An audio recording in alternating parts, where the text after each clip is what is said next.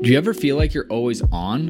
What do you do when you need a moment to chill? How would you like to hit the reset button to get ready for what's next? These days, everything is go, go, go. It's nothing but nonstop hustle all the time. Sometimes you just need a moment to turn off and hit reset, and that's when you can reach for Coors Light. It's made to chill. Look, it's summertime, transfer window is coming up. It's gonna get crazy, so if you ever just wanna, again, take a step back and relax, read the transfer rounds, read the gossip rumors, grab a Coors Light. It'll be perfect companion for all those transfer merry-go-rounds.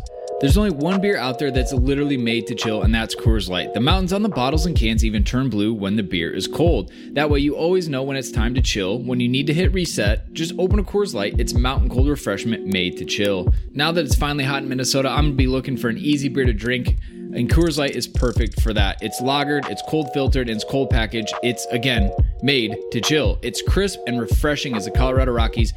Perfect for a moment to unwind. And so when you want to hit reset, reach for the beer that's made to chill. Get Coors Light in the new look delivered straight to your door with Drizzly or Instacart.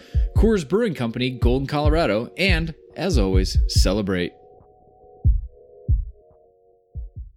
All right, so you're listening to this podcast right now, London is Blue. And guess what? We host our podcast on Anchor.fm. That's right. If you're looking to host your own podcast, this is the easiest free way to get started. This got a content creation tool, allows you to record and the podcast right from a phone.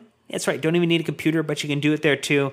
They'll also help you distribute it, which is probably the most challenging part. You don't want to have to mess with that. They got you covered. You can get it right on a Spotify and Apple Podcasts, as well as any other place podcasts are found. And you know what? You can monetize it too. Make a little cash for sharing your great content with the world. It's everything you need to make a podcast all in one individual place. So you know what? Head over to your app store, download the Anchor app, or head to anchor.fm to get started if you're ready to launch your podcast and make it happen. Hi, this is Ruben Loftus-Cheek. This is William. I'm Mason Mount. You're listening to the London is Blue podcast. All right, Chelsea fans, welcome back to Midweek Pod. We're doing a little pre-Christmas special, pre-Tottenham special. Normally we have Champions League or RIP Carabao Cup matches, so we thought we'd jump in and fill the void for all of you. We've been on a nice hot run of pretty much 2 pods a week. No sense in taking the midweek off, Nick. So here we are, all sitting together around the fire, singing Christmas carols. That's right. Well, yeah, you guys missed us earlier as we were doing our own renditions. I was doing a Scott Stapp deep growly voice. It was pretty excellent. I think everybody can appreciate Scott Stapp is what I'm saying to you right now. I just appreciated in your rendition of the 12 Days of Chelsea that you ended with one Champions League, and that was quite a wonderful way to do it. Did you know, Dan, that we're the only team in London with the European Cup? That's a fun fact. I believe I was aware of this fact, and you know what? It doesn't get old hearing it. Yeah. So much so we made a scarf about it. So, so you know where we stand on that, without a doubt. But right, so this is a little bit different of an episode. A lot of it's the same, a lot of it's different. So just to tee you up, we'll give Nick's theme, and then we'll give you a little rundown of what the show will look like. Since we are entering into the holiday season and are probably already there, and we're thinking about meals, because meals are important. Dan's drinking a nice Merlot, it looks like, as we go. This is a smorgasbord episode. There's lots in here. There's no rhyme or reason to it, but you're going to fill your plate up, and it's going to be delightful. So where it stands is the first thing we're going to run through are some rumors. So Matt Law had a great article on Monday talking about a few quid to the tune of 150 million Chelsea can spend if Frank wants it. So we'll go ahead and see who he outlined in that article or potential targets. Then we'll move on to the BBC's Team of the Decade. So they put out a Premier League Team of the Decade. You could go in and choose from their shortlist. We will link it on our socials and in the show notes. So you can go do it and send it to us. It'll be really good. We also did a cheeky little Chelsea Team of the Decade, which all of these will be full of controversy and lots of discussion post-pod. Can't wait to hear who they think won that one out of the three of us. And then lastly, a few other newsworthy items that are kind of going around social media, maybe a potential new cup kit and some things like that. So real quick, Dan, run us through even more 5-star reviews in Apple Podcasts on a quick turnaround. They're still here. Hey everybody, it's your editor Jake here. Unfortunately, we ran into some issues with the microphones on Dan's iTunes review segment here, so I'm going to fill in some big shout outs because we love the 5-star reviews. They're super important to us and we appreciate them always. So a big shout out to Josh Lynch, Jay Whit Blue, I Hate Fake News, and Mike Srant all the way from South Africa. We love seeing you guys give these reviews, and I know Dan was sure to shout out the upcoming Tottenham review episode as a pinpoint spot for some great shout outs. So if you want to be a part of that, be sure to get your 5-star reviews in after this episode.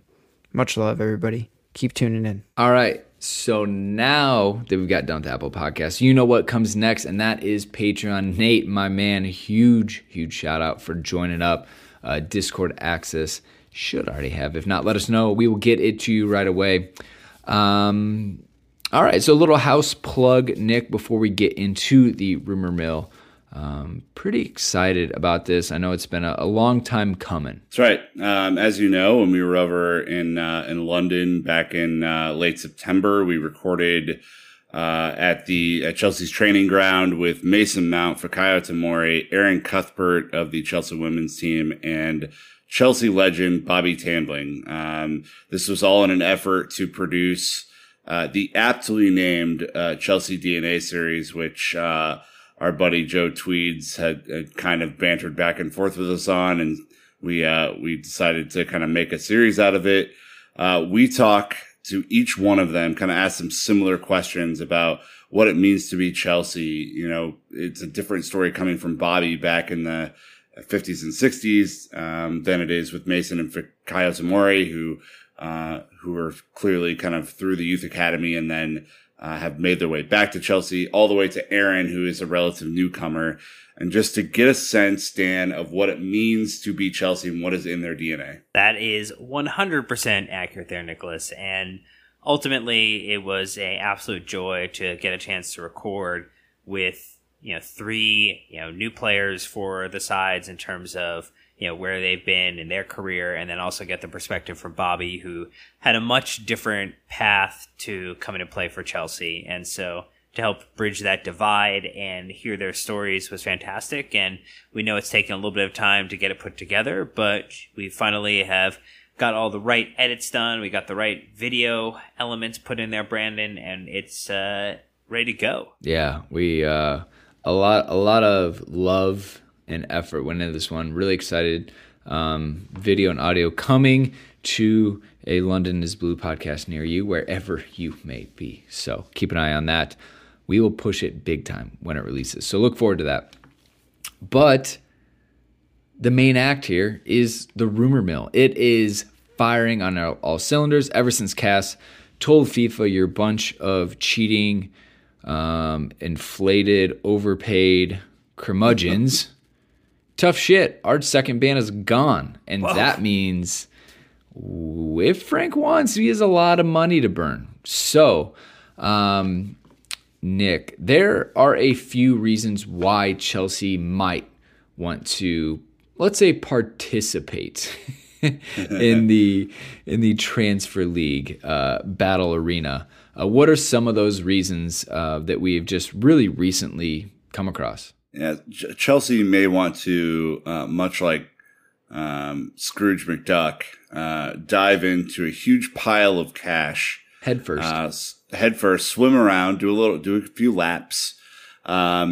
Clearly, the form has not been very good. We've lost 4 or 5 in the Premier League, which is unacceptable when you're playing Bournemouth, Everton, and West Ham, who are relegation threatened. So that isn't great. The other reason would be that we have a big old Champions League fixture coming our way in February against Bayern Munich. They're a small team in Germany. I'm not sure if you've heard of them. And the final one is that I think there could be some movement out.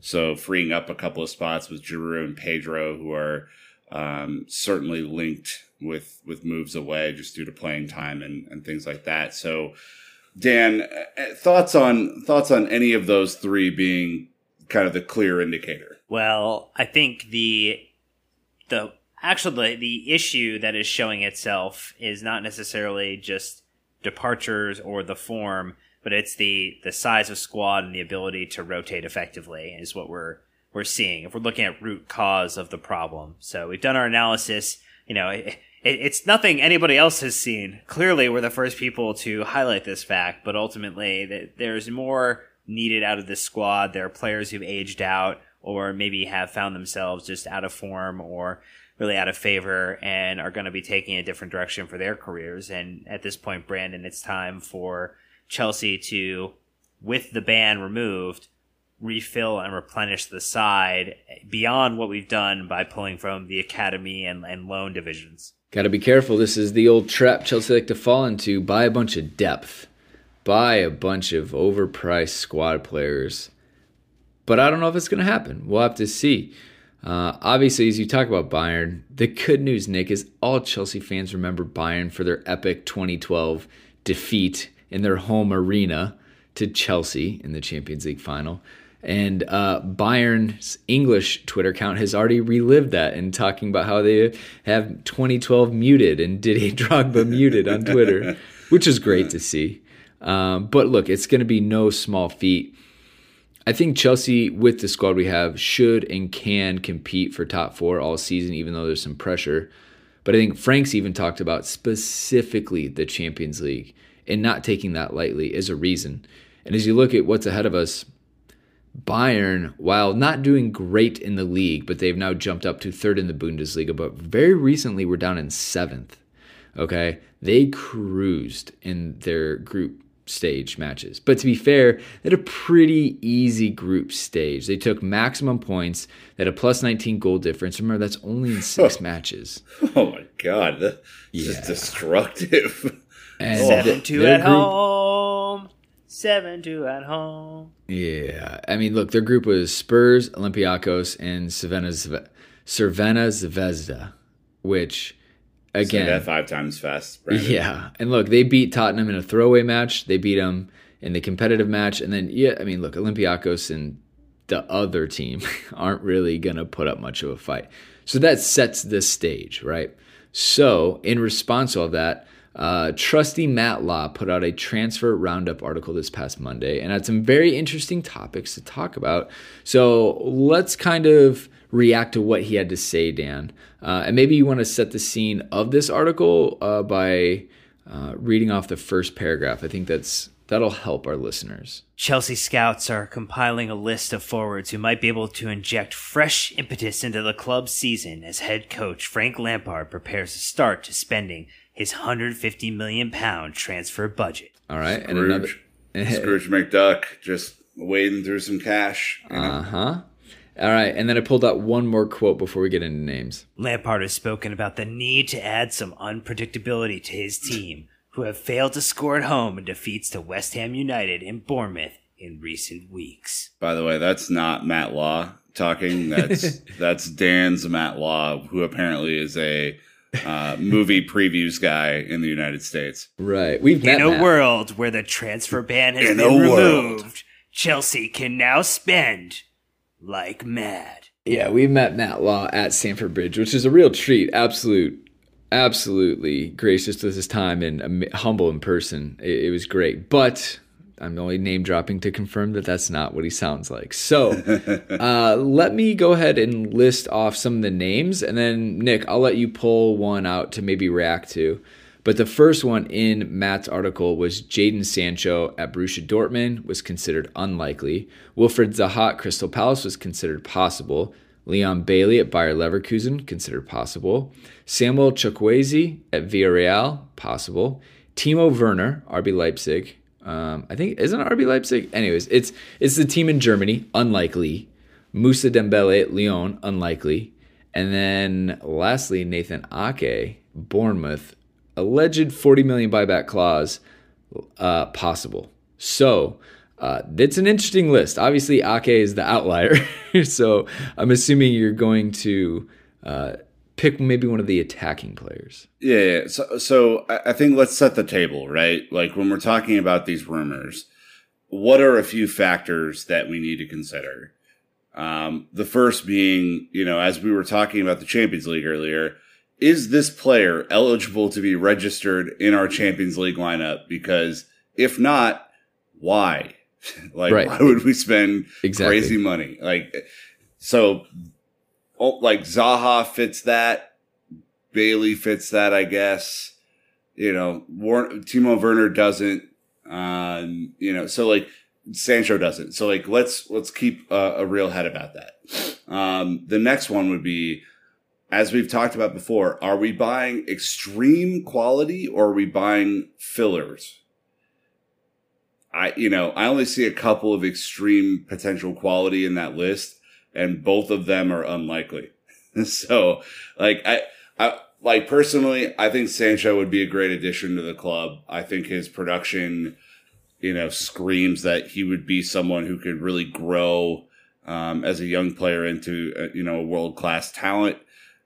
Are we going to get him in January, Dan? No. So, pass for me. Well, what if, just crazy idea, we do another signing him during January so that he comes in the summer? Because that also is something we did with Pulisic, and it worked out well for us. It doesn't help in the short term, and I get that. And part of the challenge with the narrative that Matt Law puts forward is it's about what are we going to do in January with a look forward to just what impacts January. And I think ultimately the holistic approach needs to look at what can we do in January that not only sets us up for a great rest of the season now, but can potentially set us up for a fantastic 2020-2021 campaign as well. And as much as it is absolutely painful to say, Leicester are the only side right now looking like they will give Liverpool a run for the title, which is absolutely terrible to say and to put out into the world, but that is where we're at. It is as much to me as about getting ready for the next campaign as it is for finishing out the remainder of this campaign.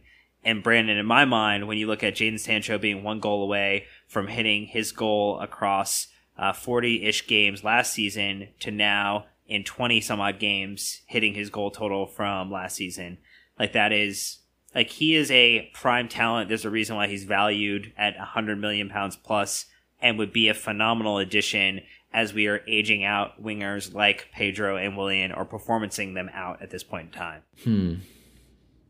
It's probably not a huge red flag, but he is throwing a bit of a fit at Dortmund, showing up late from breaks, not really being professional.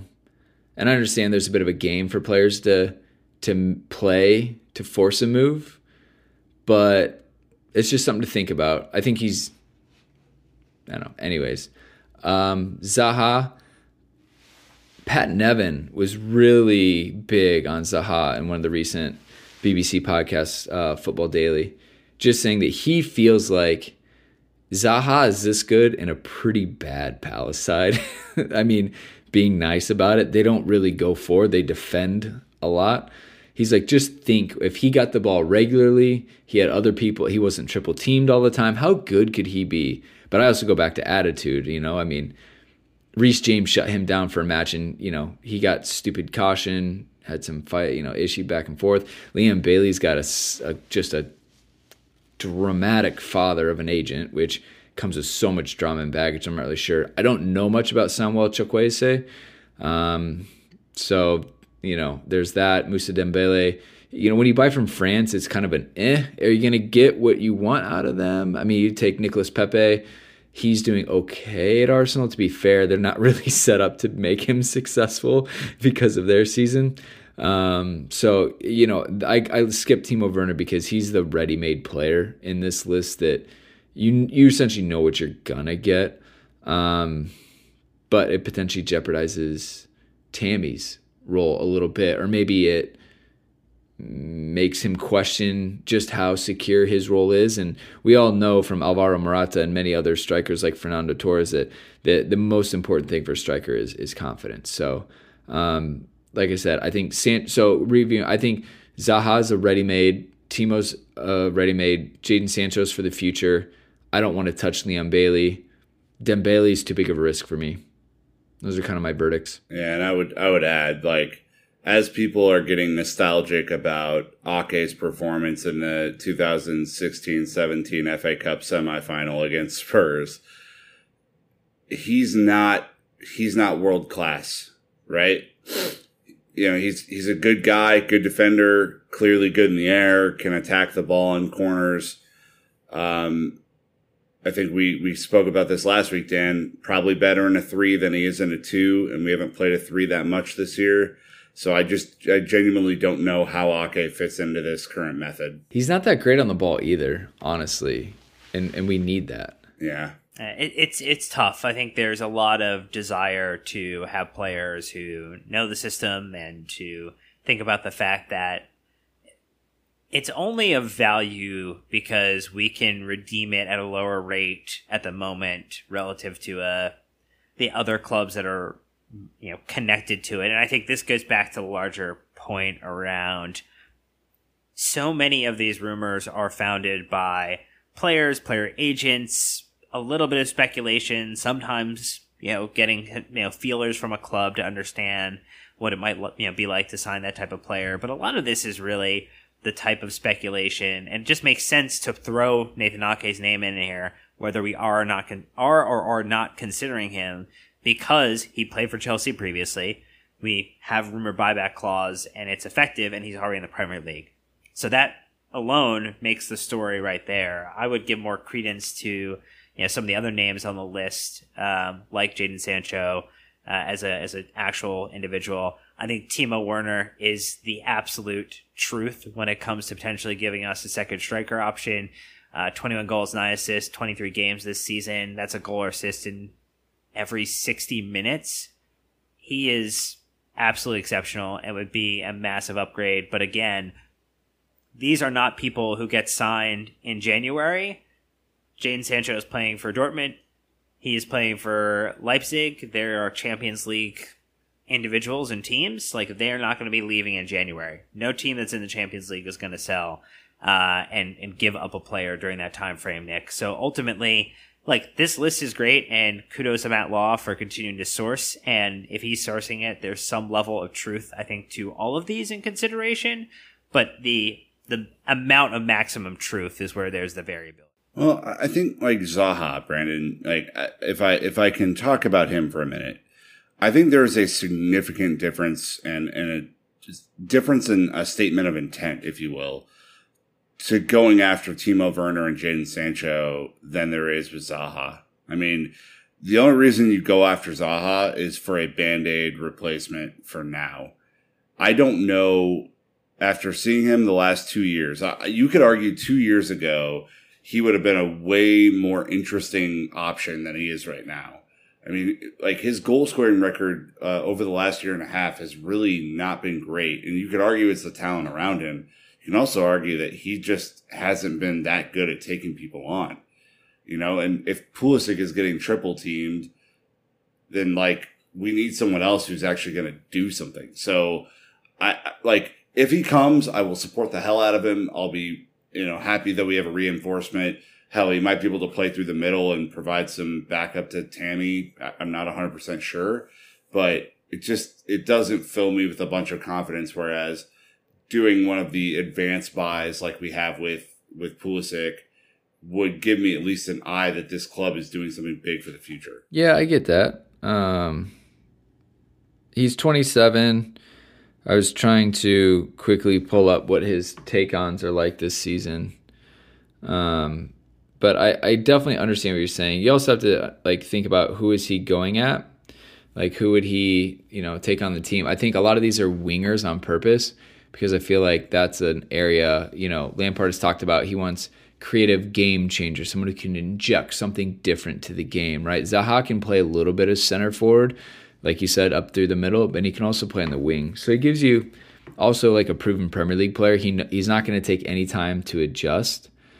He's got 4.6 dribbles a match, which is pretty good. It is, but then you look at his goals per match, it's 0.18. He has 35 goals. Like 3 goals in 16 appearances this season. Yeah, so like, is he even as good as Willian? Well, I mean, he's not going to be taking corner kicks, so I'm going to have to pause you there. I mean, okay, fair enough. Again, the Pat Nevin argument is that that's in a shit Palace side. Imagine what he could do with N'Golo Kante, Jorginho, Tammy, Mason, players like that. I don't know. I guess. I mean, but like the other point is like, if he's not doing it weekly, Dan, with a bunch of rest in between matches, how might he adapt to playing every 3 days for the rest of the year? Yeah, I'm not sure. Look, it's the type of signing that I think is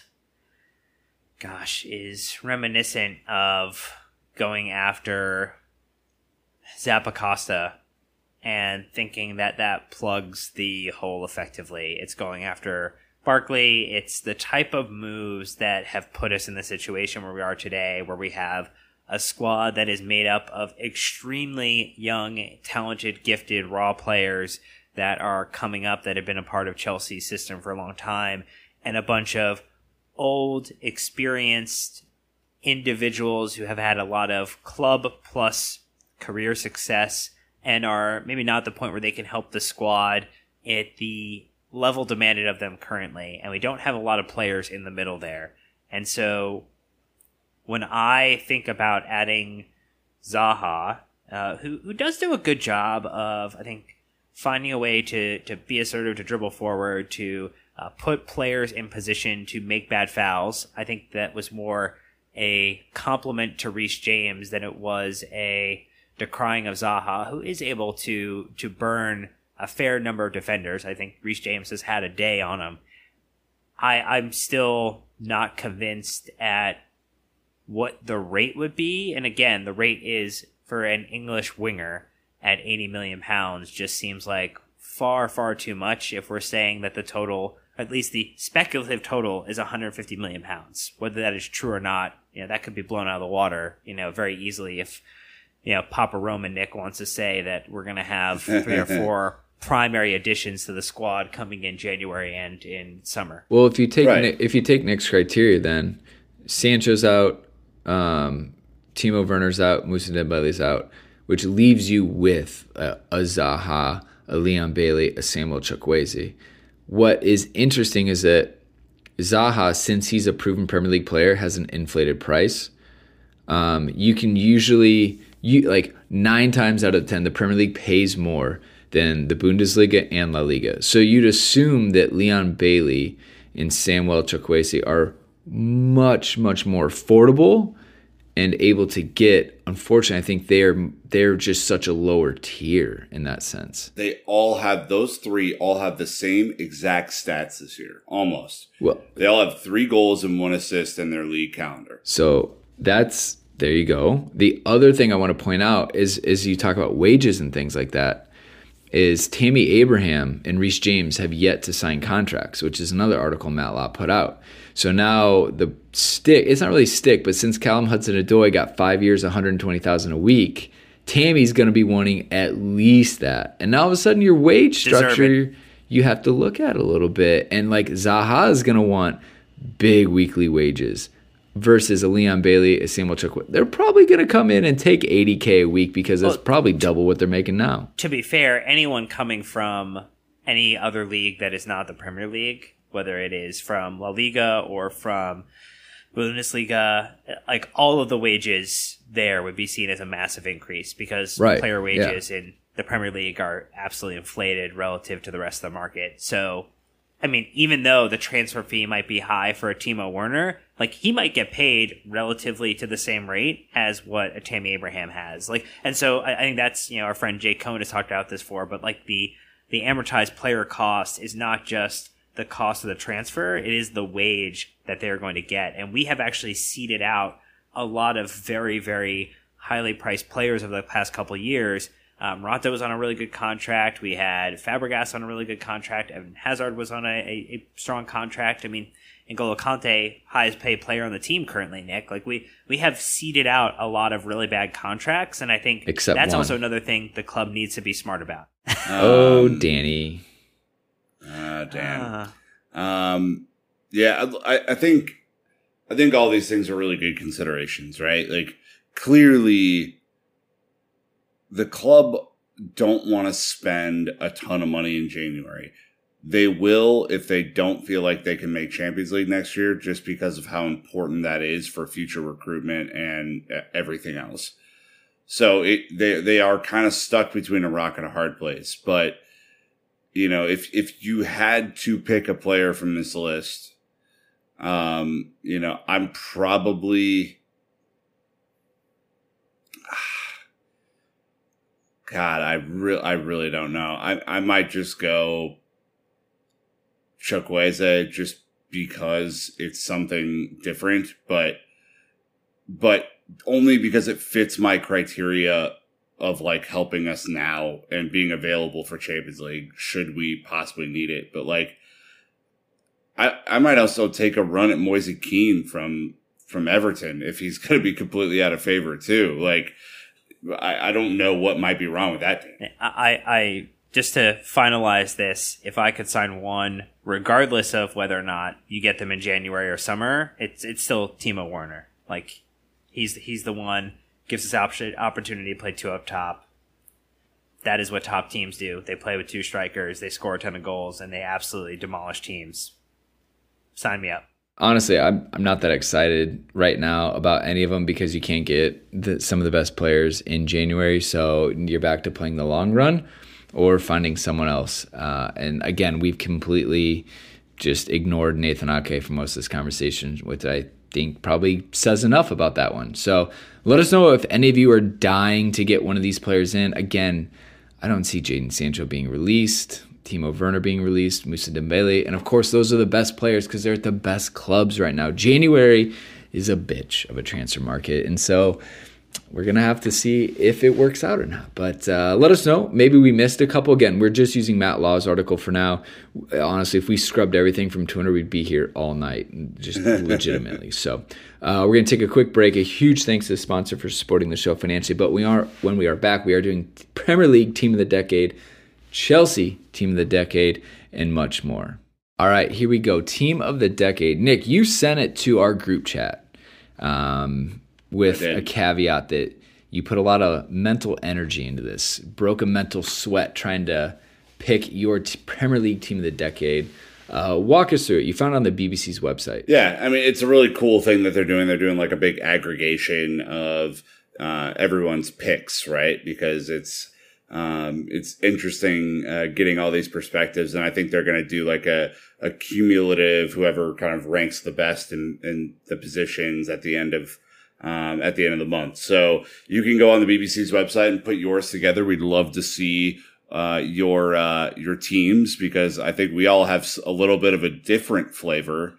But I think, Dan, it is important to remember as we think about teams of the decade, who won the title in every year of this decade. Go. Manchester United, 2010, 2011. Manchester City, 2011, 2012. Manchester United, again, 2012, 2013. Manchester City, 2013, 2014. Theme. Chelsea, 2014, 2015. Leicester City, that's right, not Tottenham, finished third in the two-horse race in 2015, 2016. Chelsea, again, 2016, 2017. Manchester City, 2017, 2018. Manchester City, 2018, 2019. And this season, I don't even want to talk about, Brandon. We don't have to, because it doesn't count for this. So that is correct. So the BBC's website reads, based on a combination of statistics, longevity, and success, as well as the opinions of BBC Sport journalists, we have produced a short list of players who have featured in at least 2 full Premier League seasons. So remember, while our picks are limited, is what I wanted to say.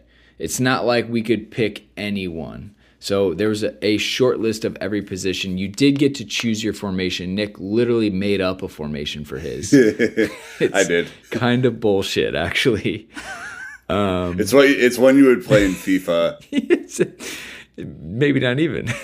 Anyways, it is a proper Premier League Team of the Decade formation. So I'll go first. I went with a 4-3-3, which is what it came with. But anyways, my goalkeeper was the one and only Petr Cech.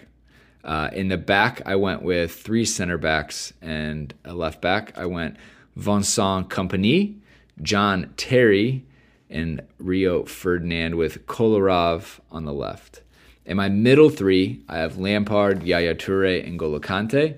And up top, I have Rooney, Didier Drogba, and Sergio Aguero. Go ahead. Take your shots. Kolarov? Like... I really... That was a head scratcher.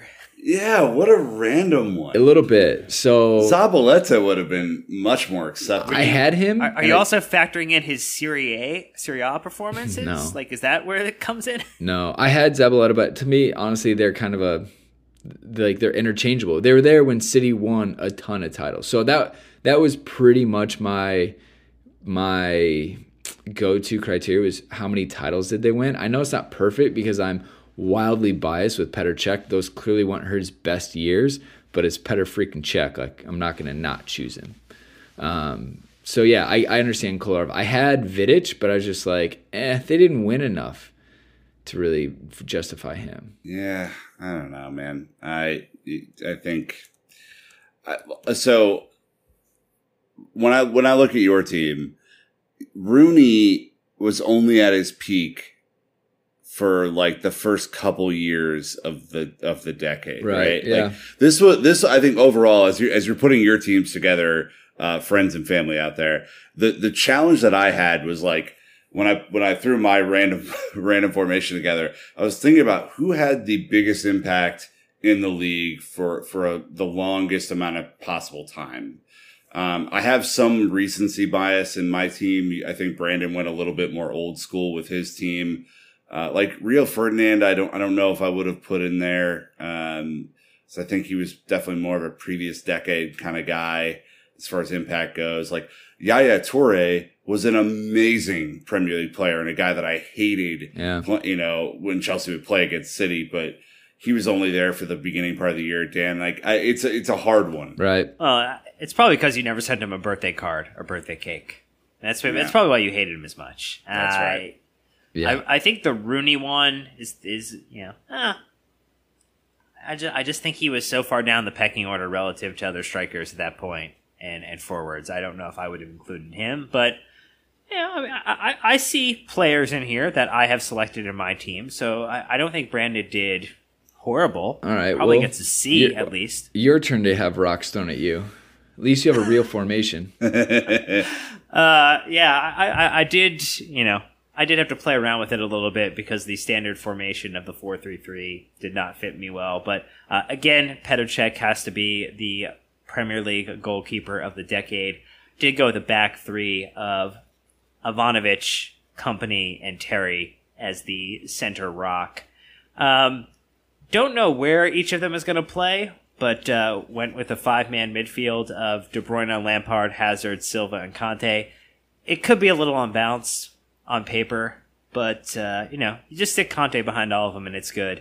And then Aguero and Drogba up top, just playing off one another, and the interchange with all those midfielders who can run forward and score goals. It's just look, it's going to score a lot. Might concede a little, but that team has goals written all over it. Yeah, I mean, I did feel bad not putting David Silva in. He's been absolutely magical in the second half of the decade.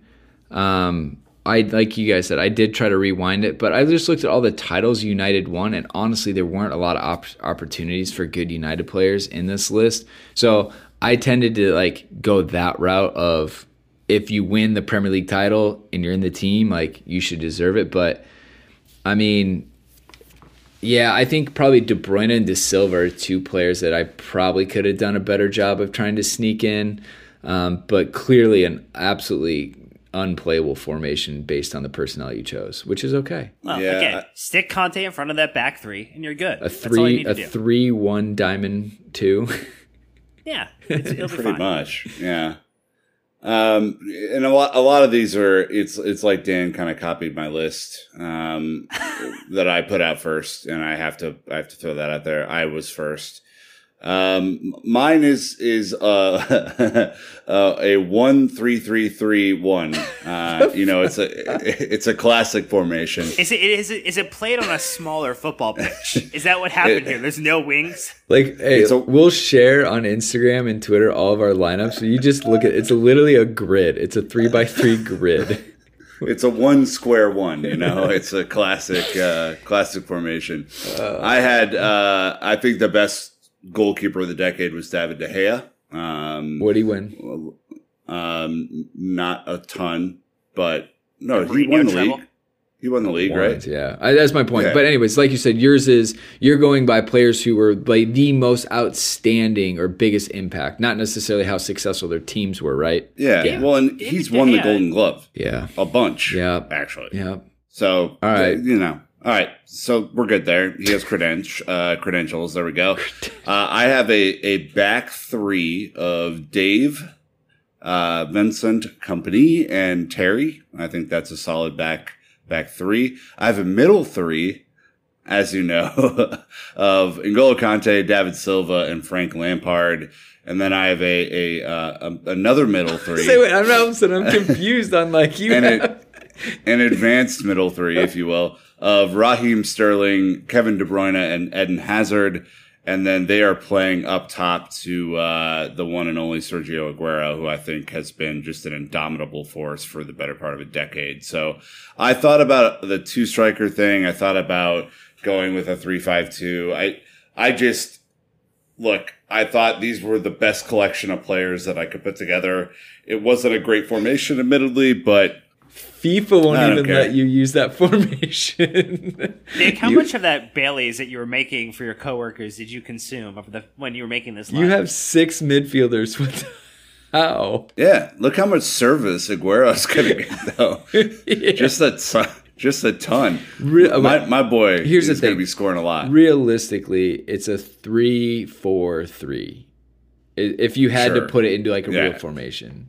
But it looks funny as hell in this thing. Again, the big caveats here are the fact that the BBC chose the shortlist. So we were taking what they gave us and just ripping it apart into our own thing. So check those on our social accounts. But we will link it. So we want to see yours, show us why we're wrong. I don't want to be told I'm wrong. I want to see what you have so we can compare apples. It's not that easy. To apples. You definitely have to think as you're going through, because the options you're going to go through and you'll be like, shit, I actually want him. Yeah. And then you're going to redo your formation because you're like, that doesn't I can't have Conte out on the wing. That doesn't make any sense. So You're not going to hit confirm team and be happy. No chance. No chance. No, unless you're me. Yeah. Well. So piggybacking off this, we went ahead and tried to do a mini little 2010-2019 Chelsea team of the decade, and this was much more open, free flowing, off the cuff, little riff here. I led the last one. Who wants to lead this? Who's Here, I'll go. Fine, you go, Nick. I was more than happy to go first. No, Dan, please. Reverse order. All right, so clearly Petr Cech. It can't be anybody else. If you put Willie Caballero in there, you're taking us all for a laugh. Rob Green. Rob Green. Hero Baku. The hero Baku. Petr Cech, Ivanovic, Terry Cahill, Ashley Cole. Three midfielders: Lampard, Fabregas, Conte, and then a 3 forward line with Mata, Drogba, and Hazard. That's it. There's no better answer. Sure, there is. We're gonna do it right now. Mine's a little wacky. Is that when they hit the podcast rewind button for 30 seconds and hear my answer again? Because that would be the way that they could infinitely loop the best answer. No, I think the people want to hear from me and my stellar 3-4 it's like a 3-4-3 kind of deal again, but a little bit goofy. But I have Petr Cech, of course, Cesar Azpilicueta, Gary Cahill, John Terry as a back three because of all that speed that they're going to have. Then I have Frank Lampard, N'Golo Kante, Cesc Fabregas, and Juan Mata. Maybe we're going to play some sort of weird 4-cross. We'll see. And then up front, we have Eden Hazard, Diego Costa, and Didier Drogba. My team's scoring buckets of goals. A notable omission that I had to switch out was Ramirez, who I did love, and I was really seriously considering putting in my team of the decade. All right. Mine is heartbreaking. Don't say it. Don't put it out into the world, Brandon. I had to be objective about this, and so I put Courtois in goal because we won the most under him. That's always been my criteria with these things. I don't like him. I think he's a pile of snake shit, but unfortunately, we had some good seasons with him there. Then I've got Ivanovic, Terry, Cahill, Aspie in a back four because I wanted this team to be able to play. And then I've got Kante with Fabregas and Lampard in the middle with him. And then up top, I also had Mata, Drogba, and Hazard. You pretty much have like Mata sitting in behind, Drogba and Hazard just riffing off. I looked at Diego Costa as well, but I just only had one good season, so I just felt like it was hard, and just the way it all ended in bittersweet, kind of fiery ash, Nick. I couldn't really come to grips with Diego. Like when he was here, I loved it, but I don't know. It was hard for me to put him in there. To be fair, we didn't have a lot of great strikers outside of Didier Drogba, though, so he didn't have a lot of competition. Right, and the reason I put both in mine is because Drogba, when he came back, was certainly more of a kind of a backup option, right? Not necessarily at his prime. When he left, it was 2012, so we only had a couple of years at the start and then a couple of backup years at the end. And so I thought to put together, with our most prolific striker outside of Drogba made a lot of sense. And I think, look, Diego's a mess. We all know that. We started, our first year podcasting was his first year at Chelsea, and we went through all the highs and lows of that together as teammates here on the pod. But he was also just tremendously entertaining and played, an important ball to Eden Hazard to stop Tottenham winning the title in 2015. So I think he still has all my love, and I'm throwing him in my team. I think I'm doing some sort of weird 3-5-2 actually, but that's fine. We're just gonna keep it moving. My formations are off, but my players are right. Again, come at us with lineups. Otherwise, I'm not gonna engage. It's it's fun. I don't know. The great part about this specifically is we have so many options to choose from. And if Loic Remy weren't still offsides, he maybe would have a chance of getting in. So No, false. Right, that is inaccurate. Morata would not make it in. Loic Remy would not make it in. Oscar? You could ultimately, you could also on the other end create a worse Chelsea 11 Always. of this decade. Look, and it would not be kind to a lot of players. Look, the Haza Ka was good for a while until Mazakar. Diaboji is going to be in there somehow. Yeah, so we had some good lights. All right, so last thing we want to do is touch on a leaked kit. So again, go to our website. Don't even go to our website. Go to our social media channels. That's where we'll post it. But there's a leaked kit, a potential FA Cup specific kit. Dan, you took creative writing.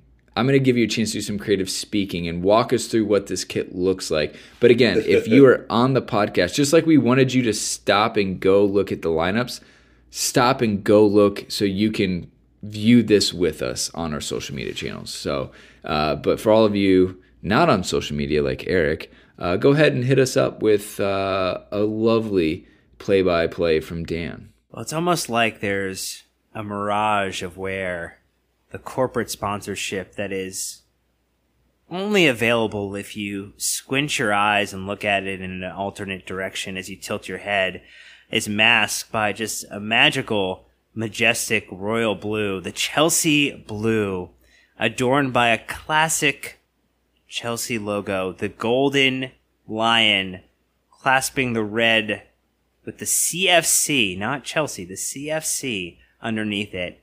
long-sleeved and perfectly set to remind you of a magical FA Cup run in the 70s. This looks like a sweater, Nick. And to Dan's point, the Nike sign, the Yokohama, I don't even know. Who's our shirt sponsor? Hyundai? Yeah, they're all well, muted.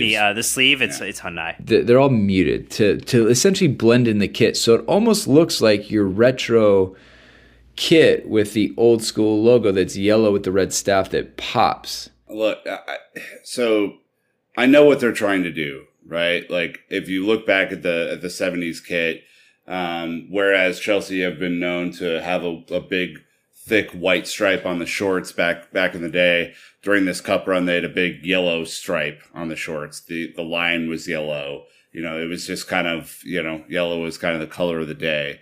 I respect that Nike and Yokohama would be willing to go try and blend into the shirt, to try and make the yellow line with the red staff and the CFC stand out even more. I just think it looks like it's misprinted. Mm-hmm. Yeah. and I think I can give an A for effort, but I can't give an A for execution. I just think it looks cheap, maybe. It looks like it's not necessarily up to the standard. And like, you know, there haven't been a whole lot of great Nike kits, Sam, but when Nike has done their best work, and you can think of the first year, I think maybe that yellow kit from last year, it's been when they keep it really simple. This is almost too simple. Well, so it's 3 kits that they've done really, really well. It's the first home kit they created, it's the second year yellow away kit, and it's the away kit this season, the throwback to the mod era. And this one is not, at least from the leaked photos, is not at the same level of those. You're right. It's trying to harken back to a specific time. It's trying to be a callback. And at least the way that both the photos that have come out and then also the leaked renderings of kind of the product page photos you would see on most websites don't put it in the best possible light. I would be interested to see how it wears. You know, I think, you know, a lot of us thought initially at the beginning of the season that the 2019-2020 home kit looked pretty terrible from a mock execution on, you know, from the digital assets of it, but in person it looked pretty good. It wasn't, you know, it's not the best kit we've ever had, but it looked good. So I think ultimately, you know, again, probably a C+, B-, Brandon. I don't know if I would give it more than that. With the watermarks all in front of the kit, it is hard to see the printing. I did find a picture on Twitter of a short sleeve version that was just like hung up and it looks like the back of a Nike store, and it doesn't look any better. Like you said, it the best way to describe it is it looks misprinted. Love the idea, hate the execution. It looks like it comes from Alibaba. Yeah. You know? Yeah. Like, and it looks like you washed your kit too many times and the screen printing peeled off. That is it. That is 100% it. Yeah. Bam. That I genuinely, I'm glad you said that because I had so many jerseys growing up that I would just dry the print. It just was awful, but that's 100% what it looks like. And like, again, I respect Nike and Yokohama for being willing to like take the shine off of their own name to make this thing stand out. I just wish it looked better. Yeah. Anyways, that's what we got for this one. So again, a lot of things for you to go view on our social media to help enhance this experience, make it a little bit more engaging. But we hope you like this little smorgasbord of a podcast as we roll into the holiday seasons. Obviously, like we said, we've been knocking 2 out a week. Didn't want to stop the momentum. We're having fun doing this. January's coming up. We're probably going to cover the transfer window a lot more this season than we ever have. We just think that the way the season's playing out with Frank and not being able to sign anyone last summer, going into this summer, it's just a lot more critical and a lot more relevant. So again, we'll be keeping much more up to date with that. But as always, thank you as listeners for listening. You are all amazing. Look, we've got a lot of content for you to engage with us on. Obviously, if you send it via social, We'll try our best to see it and respond to it. Obviously, if he comes in via Discord, we'll have a much better chance at doing that. So jump on Patreon and go from there. So until next time, Chelsea fans, you know what to do. Keep the blue flag flying high.